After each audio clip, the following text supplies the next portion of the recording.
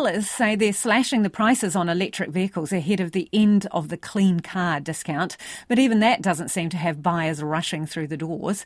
National has promised to scrap the Clean Car discount and so-called ute tax, and as it hammers out coalition agreements behind closed doors, EV dealers say the market is mostly flat. Crystal Gibbons reports. The Clean Car rebate, which provides significant discounts on low-emission vehicles, is expected to be axed by the end of the year under a new national-led government.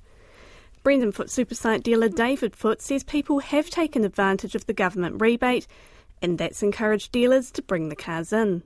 So we're finding some of the manufacturers, because they do have a lot of stock on the ground in New Zealand at the moment, it seems. So a lot of them are trying to clear the stock before the end of the Clean Car scheme. So there's some very good deals out there for consumers. And manufacturers are also making an effort to draw customers in. So, for example, GWM, one of the brands we have, they have an Aura, which they've just reduced the price of that car by $5,000. After the government rebate, that car comes in the late 30s. So we're actually seeing quite a different dynamic in the market, where some of these EVs are actually almost at price parity with similar type ICE cars.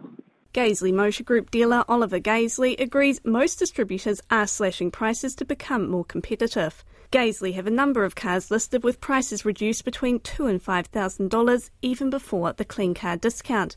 But Mr Gaisley says the market is tough. You know, we've got most distributors now selling electric cars. Everyone's got electric hybrid cars inside their fleet. I just think that we're just waiting for a bit of a change in government to be finalised, and you know, you've still got quite strong headwinds with interest rates being high and inflation still being high. There's a lot of uncertainty, so people aren't just throwing money out willy-nilly.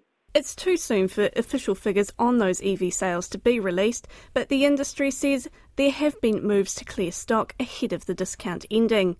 And in the used car market, Drive EV director Steve Greenwood says that while the election has put EVs on people's radar, there hasn't been a stampede in the door.